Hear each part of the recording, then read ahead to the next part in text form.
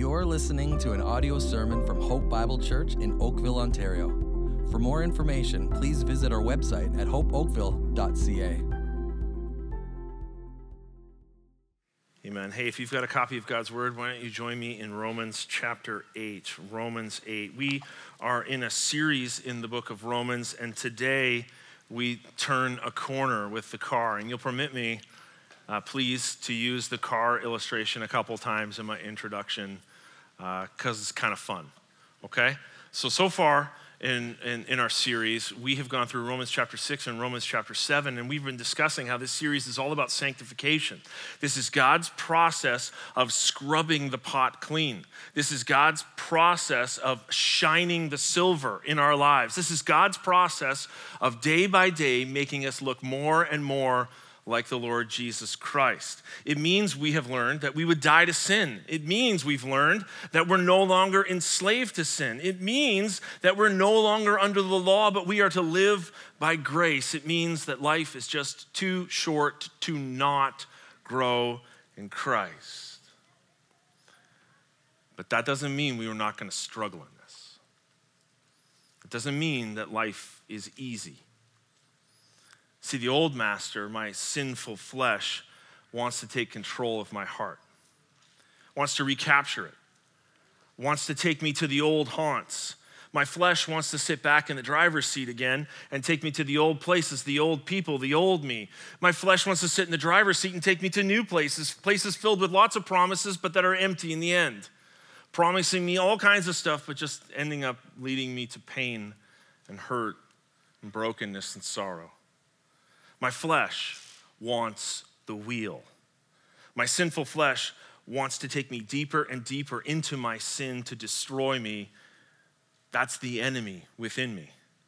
And that battle continues as we learned last week, in chapter 7, Paul mentioning this enemy within, and Paul also telling us that the worst part about this is we're often blind to it. We need to see our own blindness sometimes. That's where our flesh wants to take us. But it doesn't matter where our flesh wants to go. It doesn't really matter what our flesh wants to do, because the reality for those of us in Christ Jesus is that now that I am in Christ, the Holy Spirit has the wheel. Now, sin can influence and sin can talk to me, but it can never take the wheel again. Sin has had its license taken away from it. He's been chucked into the back seat, and yeah, he's still pretty mouthy. He still chirps the driver a little bit, but he's got no power over me anymore. The battle within me remains, but the Holy Spirit has control now. And when the Holy Spirit has control, he who began the good work in me will carry it to completion. My life is going in a different direction now. Because the Holy Spirit is in my life, I am now free. And that's where Romans 8 is going to take us to. Many people have described Romans chapter 8 as the greatest chapter in the whole Bible. Now, that's not intimidating for me as a preacher. I don't stand in my authority, I stand in the authority of God's word, but I get to unpack some of this today, and what we're gonna do, riding along with the Holy Spirit, is go see the parade. We're gonna see the parade of God's glory that begins in Romans chapter 8, and it doesn't just end here this week, it's week after week after week that awaits us of God's great glory, God's great praise as the Holy Spirit lives within us and as we truly live free. So if you want the message for today's message from God's word, here it is. Stop listening to the idiot in the back seat and start letting the Holy Spirit drive the car.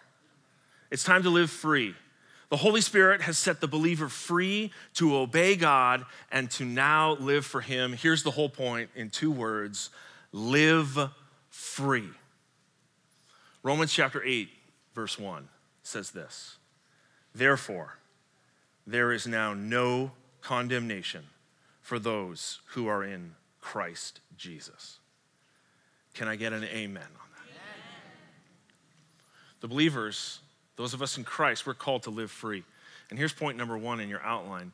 What does living free look like? Well, living free means you are not condemned.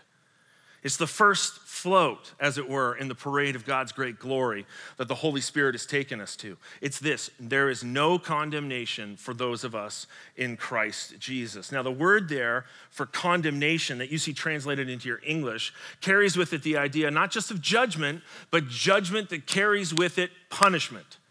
You're not just going to get judged, you're also going to get punished as a result of this. But this is negated. It's no. There's no. In fact, in the original language, the word no comes right at the very beginning of the sentence, meaning this: no, never will there be condemnation for you in Christ Jesus. If you're in Christ today, you will never face judgment and punishment for your sin. Why is this? Verse 2. For the law of the Spirit of life has set you free in Christ Jesus from the law of sin and death. You are no longer condemned because you have been set free by the Spirit of God because of the work of Jesus Christ. And what work was that? God the Father began it in verse 3. For God has done what the law, weakened by the flesh, could not do. By sending his own Son in the likeness of sinful flesh, and for sin, he condemned sin in the flesh, verse 4, in order that the righteous requirement of the law might be fulfilled in us, who walk not according to the flesh, but according to the Spirit. Now that's complicated, but what verses 3 and 4 are saying to us in a nutshell is this: God sent his Son to fulfill the law and set us free. Now, I've been thinking about a way to illustrate this for us, and I came up with this diagram. It's a circle diagram, super simple, okay? This is what verses 3 and 4 are telling us. 3 and 4 are telling us that God, in a moment in time, not out of any deficit, not out of anything that he lacked, decided to create. God did not create because he was lonely. God did not create because he needed love. God did not create because he wanted companionship or because he needed higher glory. God had all of that to begin with. God had all the love he needed, all the glory he needed, all the worship he needed. God was complete. So why did God create? God created to share himself. And so God, in a moment of time, forms and fashions the world by the very word of his mouth, speaks it into existence, except for one element in creation, that's you and I, mankind. For mankind, God crawled on the ground, got his hands dirty, and breathed life into us. Mankind, the highest of creation, mankind made in the image and likeness of God, mankind made for the explicit purpose to share in the goodness of God. We were made for fellowship with God. But from the very beginning, God and man, that relationship was broken. As man looks to God and says, I don't want you over me. You do not make a good God. I make a good God. I won't just break the rules, I'll make the rules. I decide the course of my life and I decide what's best for me. And in breaking that relationship, man has become broken from the center of his very existence. And man is even worse, he can't get back. And so God, in a second moment in time, sends his Son, clothed in the likeness of human flesh and found in human likeness, comes as man, dies on the cross, suffers the death that you and I deserve for the sins of the world, and now as a result of this, clothing us in the righteousness of God, we are now restored in relationship to God. This is the great truth that Romans is speaking about.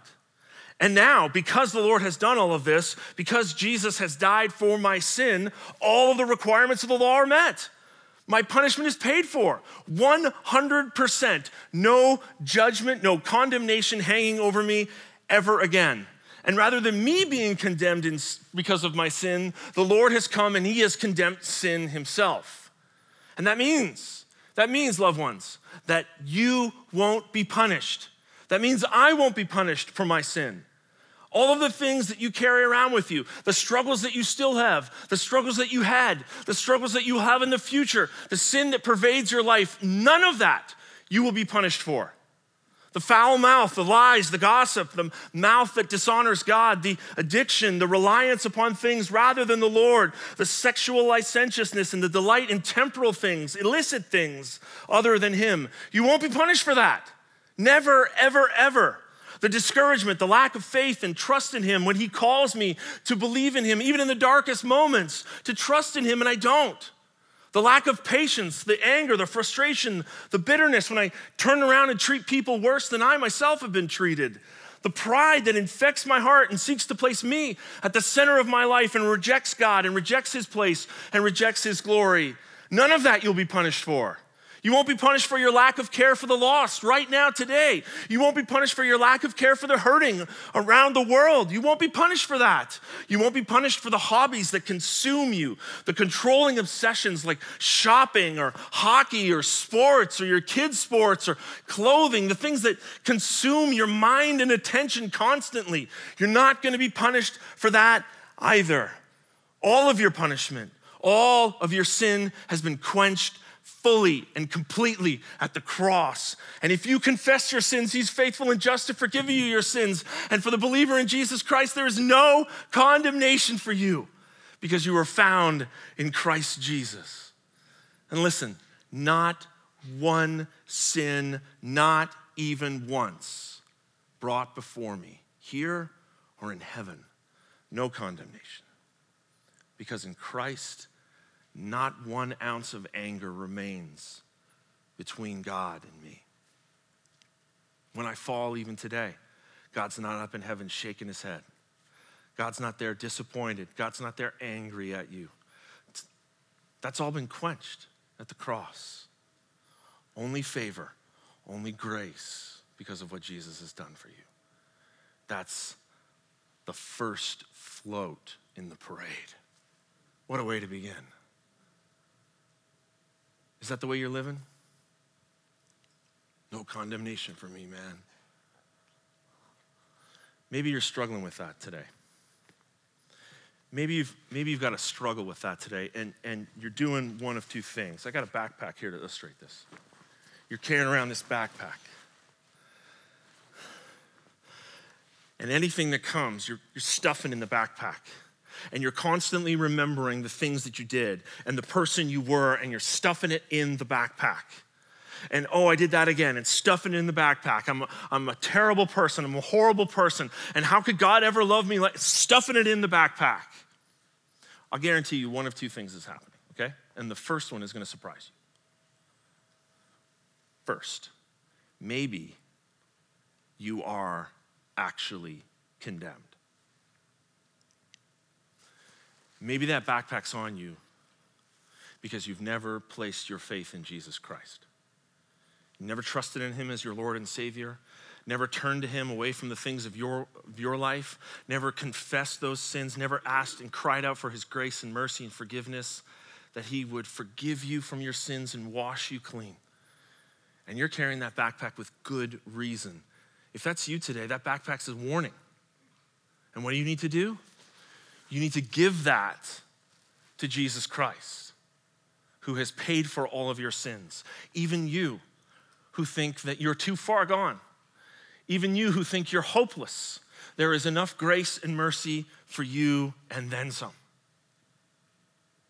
That could be you.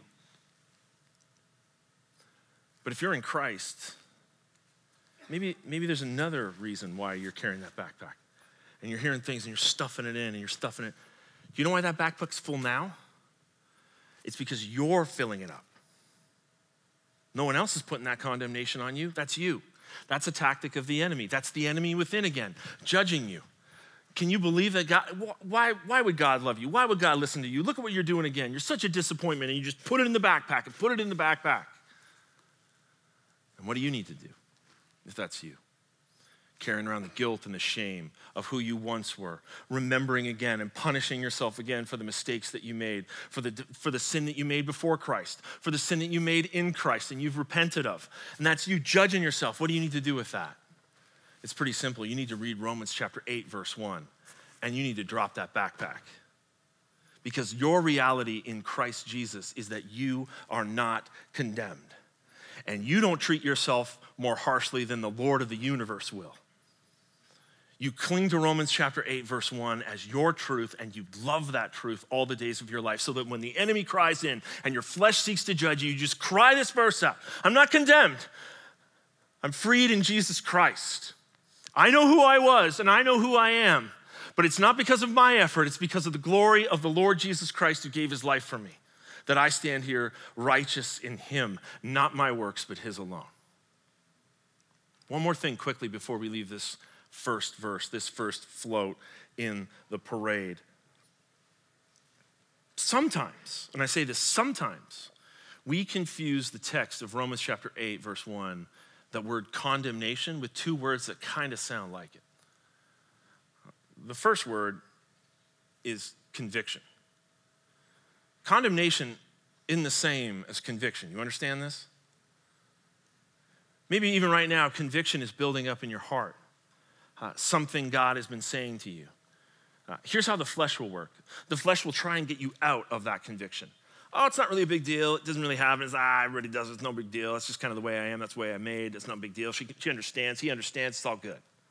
That's me. Ha ha. That's what the flesh tries to do. Just forget it. It'll go away. But conviction is a good thing. You understand this? Not condemnation. We're not talking about condemnation. Condemnation that leads to death. We're talking about conviction that leads you to the cross of Jesus Christ for forgiveness. Sometimes you can confuse condemnation with conviction. You want conviction. You don't have condemnation anymore in Christ. But the second word you can confuse it with is consequences. Condemnation isn't the same as consequences either. Sometimes sin brings consequences. Sometimes you can sin your way into a divorce. Or sometimes you can sin your way and your health into a bad place. Sometimes you can sin so much that your kids can't escape the memory of who you were, and your relationship isn't what you want it to be. Or your finances tell the tale of your sin. And listen, let me say this very carefully.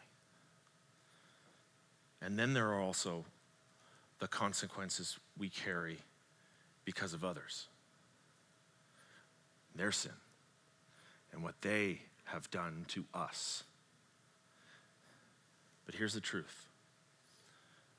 Both conviction and consequences, with both of those, you are never, not for 1 second, meant to carry those in your strength, by your own power, by your own abilities. In fact, here's the difference between condemnation and these other two.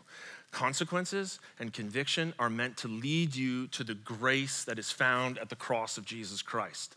Lord, I can't do it. I need your help. Lord, I'm reaping the consequences of things done to me or things that I have done. Please help me. Condemnation, but that leads to death. And in Christ Jesus, condemnation has been dealt with. So yes, for the believer in Jesus Christ and the follower of him, yes, there is conviction that's meant to lead you to Christ. And yes, there are consequences, and they are meant to lead you into Christ. But living free never means that you're living condemned. Good? No. Good. So good. And that's just the first float in the parade of God's glory. Back to verse 4. Yay. In order that the righteous requirement of the law might be fulfilled in us, who walk not according to the flesh, but according to the Spirit. Now, how is it that we walk? Verse 5. For those who live according to the flesh set their minds on the things of the flesh, but those who live according to the Spirit set their minds on the things of the Spirit.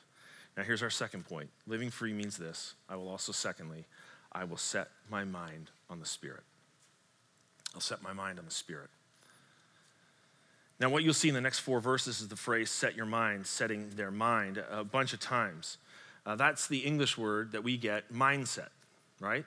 and I'll pull a definition of mindset up. Don't take a picture, don't write it down. It's not that important. It says, it's just my definition. It's your go-to mental attitude that determines how you interpret and respond to your situations. It's what you do when you look at yourself, when you look at the future, when you look around you. It's your mindset. Why is this important? Well, you should choose very carefully how you set your mind, because the consequences are pretty important. Verse 6, for to set the mind on the flesh is death, but to set the mind on the spirit is life and peace.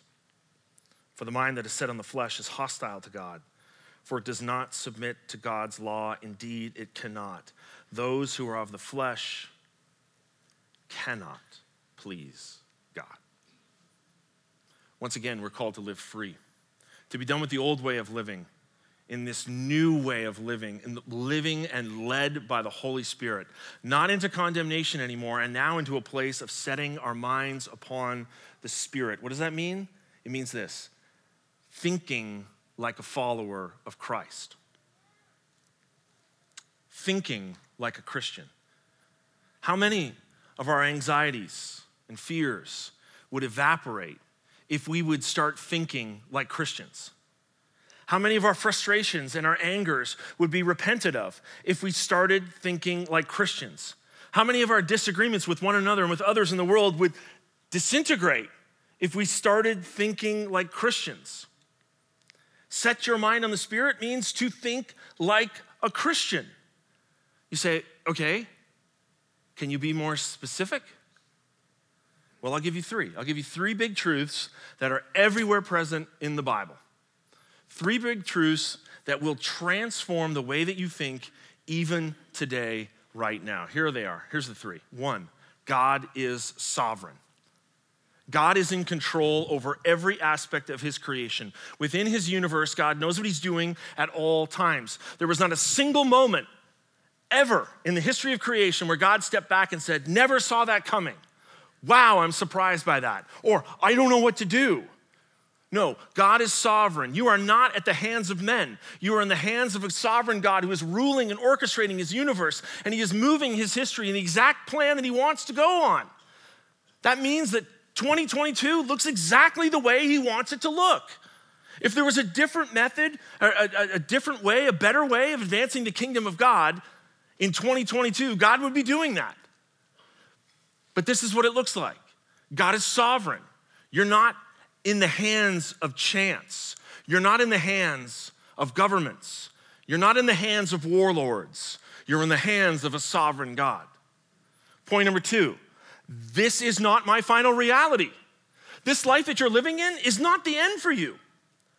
Do you understand that? That someday you will die and you will enter into eternity. And in Christ, you will enter eternity with Christ. Do you know what this means? This means that you should not live for this day. When compared with eternity, right now is a bus ride. Bus ride to the real place, okay? Who lives for a bus ride? Who's like, yay, more time in the bus. I love the bus. Look, I've made a little house over here in the bus, and I've decorated my corner of the bus, and I'll never let go of my bus. And then the driver says, we're here, and you're like, oh, this is the real place.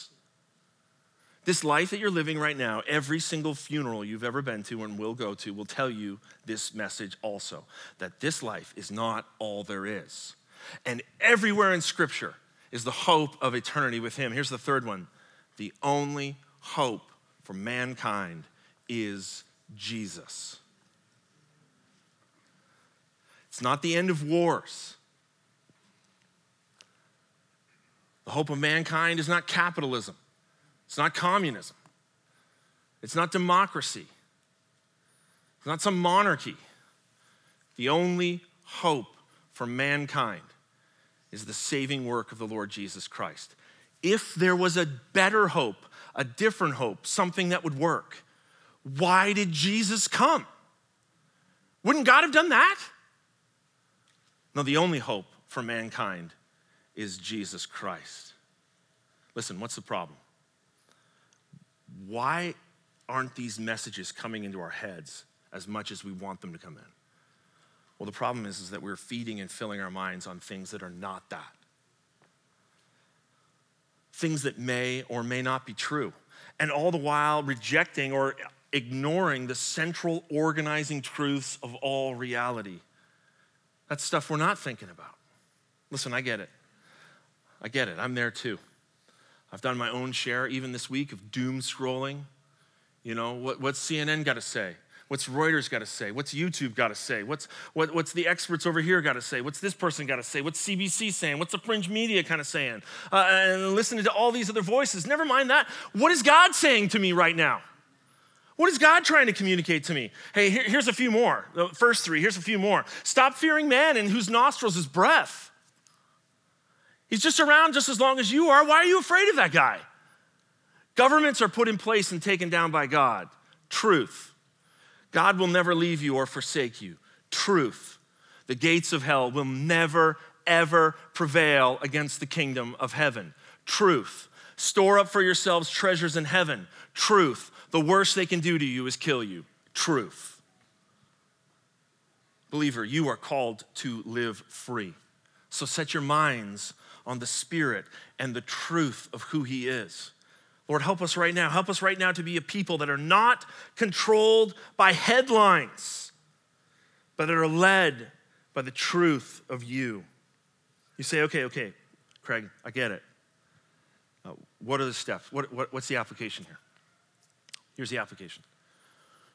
Read your Bible.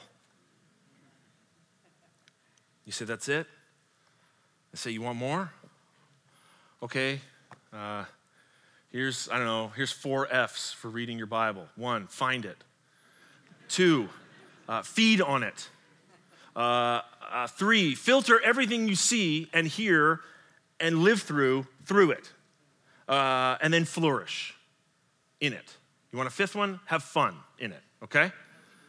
Read your Bible. Maybe for you that means going to church, being here weekly, dialing in weekly, actually making God's word a part of your weekly diet. Maybe even more than that. Changing the bad habits that have crept in over the past 2 years and actually joining one of our groups or joining one of our classes. Hey, listen, great that you can go back to the movies, right? Great that we can do that. Great that we can go to the gym. Great that we can travel again. Great that we can all sit in a restaurant together again. Great even maybe that we can take our masks off again. But hey, maybe before all of this, our highest priority is that we should actually care about whether we will get bulldozed by the world and actually start doing something about it. You say, come on, pastor of overreaction. Don't be so serious. Verse 6, what are the consequences? For to set the mind on the flesh is death, but to set the mind on the Spirit is life and peace. For the mind that is set on the flesh is hostile to God. It does not submit to God's law, and indeed it cannot. Those who are of the flesh cannot please God. You listen to that voice that's sitting in the back seat, and you're not going to please God.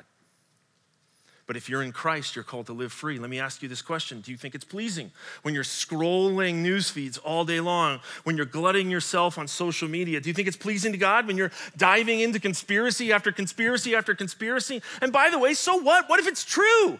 Maybe it's true. What are you going to do about it then? I'll tell you what you're going to do about it. You're going to live for Christ now. And all the while you're doing this, while we are doing this, the Word of God, meant for life and godliness, is so infrequently fed upon by emaciated Christians who are lulled to sleep, who are led off into panic or leap off into rage. And maybe when they do read the Bible, they're only future focused. The future. I read this, it said this. I read this, it said that. Have you read this and this in Daniel? Have you read this in Revelation? And I read this, and I read this, and I read this, and I read this, and I read this, and read this, and read this. Do you know what the purpose of biblical prophecy is, real quick here? The purpose of biblical prophecy, if it is future telling, is to tell the future with the intent of obedience today. Not just to tell the future and be worried about the future. To tell the future with obedience today. What about today for you? What about today that God wants you to do? Like, start loving your wife.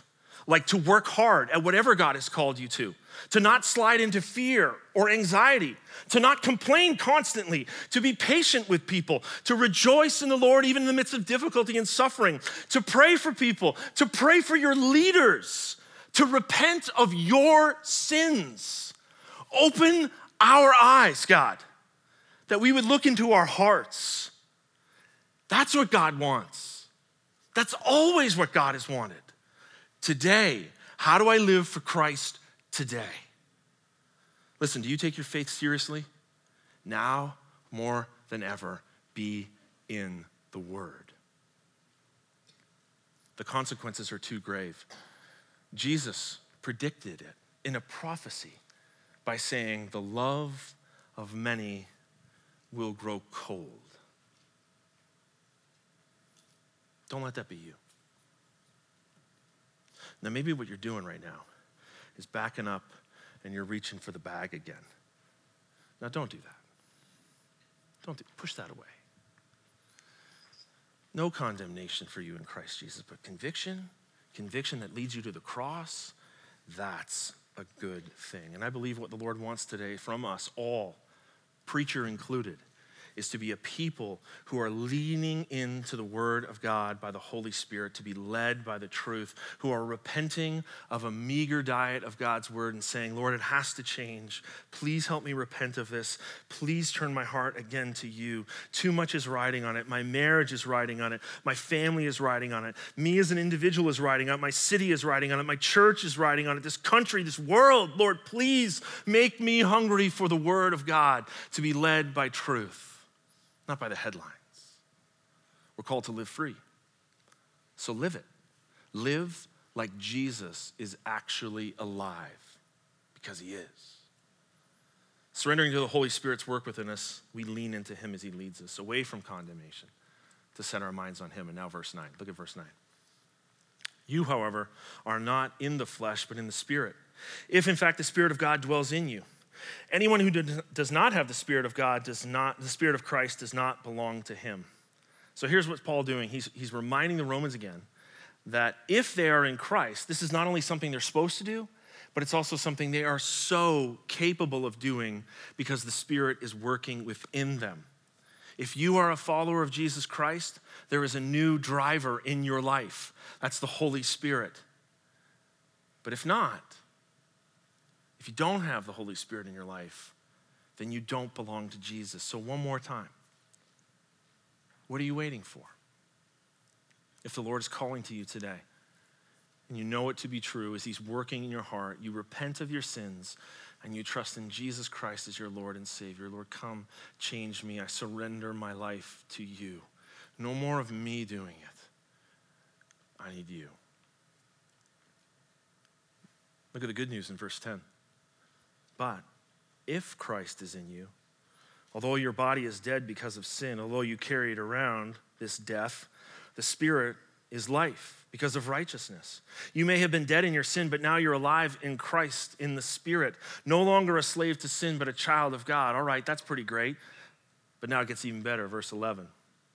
If the Spirit of him who raised Jesus from the dead dwells in you, if you are in fact saved in Christ, brace yourself for this. You ready? There's a third parade float coming. And this one's awesome. If the Spirit of him who raised Jesus from the dead dwells in you, he who raised Christ Jesus from the dead will also give life to your mortal bodies through his Spirit who dwells in you. It's time for us to live free, no longer under condemnation, no longer being led apart from the truth of God's word, but now, thirdly, what does living free look like? It looks like this. I will live forever because of the Spirit at work within me. Now that's a final parade in this float, in this section, just the start, just the first 11 verses. In Christ, I will never face condemnation. In Christ, I will have the ability to set my mind upon the Spirit. In Christ, I will live forever. Translation, once again, this life is not all there is. This life is going to end. But with the Holy Spirit at work within me, my mortal body will be given life. So good time for a question. How's your longing for heaven? You know what I've observed I've observed, maybe you're like this too, that the people who long for heaven the most, believers, are the people that have suffered the most pain in this world. Just seems to work that way. Significant loss, significant pain, significant physical hardship, significant difficulty, significant loneliness, significant trial. They long for heaven more. But what about you? Maybe that's not you. How can you increase your longing for heaven? Well, an increased awareness of sin brings that. As you realize who you really are, and an increased awareness of truth does that as well. An increased prayer life of seeking the Lord and longing for him in prayer. Increased sacrifice of my own life. In other words, as I release my grip on this world, I begin to truly long for that which I was made for. This is another way that God can use in our hearts now, even right now, to gauge where we are with him. Let me ask the question. If I have spent zero time this week longing for the Lord and longing for heaven, could it mean that I love this place too much? Another way you can tell if you love this place too much, if thoughts of losing things really, really mess with you. You spin off into anger at the loss of things. You spin off into anxiety and you hurt. I'm not just saying that these things don't happen. They happen, of course they happen. We all suffer loss, but they're controlling for you. They grip you with emotion that you can't escape from. Maybe you're going back to the bag again. Are you going back to the bag again? You're reaching down for the bag? Don't push that bag away. There's no condemnation for you in Christ Jesus. It's conviction, though, conviction that is meant to lead you to the cross of Christ. In repentance, God, I have loved you too little. I have loved this world too much. Why would I settle for less when all has been given to me like this? And look at what God has given to you. These are just the first 11 verses of Romans chapter 8. And spoiler, there's a lot more coming in the weeks ahead. Look at what's been given to you. You have no judgment looming over you anymore. You are not under condemnation. Look what's been given to you. You have the ability to have truth infused into your life and to be led according to it. Look what's been given to you. You have an eternity with him who loved you so much, he gave his life for you. Why would we settle for anything less than this? Loved ones, I believe the Lord is calling us in a world that is slowly and steadily and increasingly intensifying to be a people of God who are living free.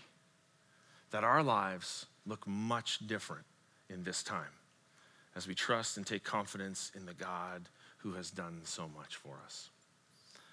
Well, what's the response to this? Response to this is to realize what's going on in my own heart. Where am I carrying around condemnation too much? Where am I escaping from conviction and not leaning upon the Lord for the consequences of my sin? Where am I being led by so-called truths of the world and not by the truth of God's word? And where am I longing for this world more than I am longing for heaven? I think one great truth out of this is for us to examine our hearts in this. But then the second is obviously to celebrate all that our great God has done for us in Jesus Christ. Let me pray for us.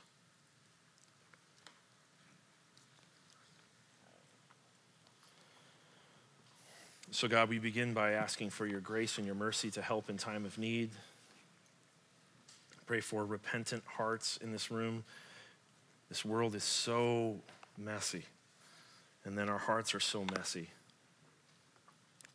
We've been put under a lot of pressure, carrying a blanket of stress around with us in this world, and then there's our own lives. And Lord, we confess to you that we have wandered from you, not living the way that you want us to live, and not picking up the strength that you want us to pick up by your Spirit. And we pray, God, for hearts that are specifically confessing and repenting to you and turning to you in dependence and need.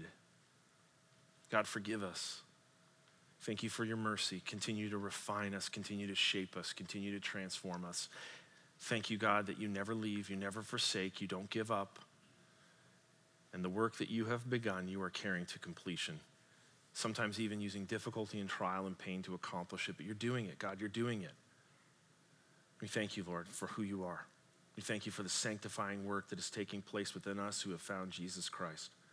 God, I pray for the hearts here today who are still struggling with this message of Christ and this message of hope. Lord, that you would do what only you can do, which is to convince the heart, to transform, to give new life, to breathe hope and peace and life, that their eyes would be open to the light of who you are. But in repenting and in turning to you, God, we also praise you. We celebrate you, the God who has done all this for people like us, who gives generously of himself to us, and who even right now is calling out with open arms to come to him, the weary, the heavy laden, to find rest in him.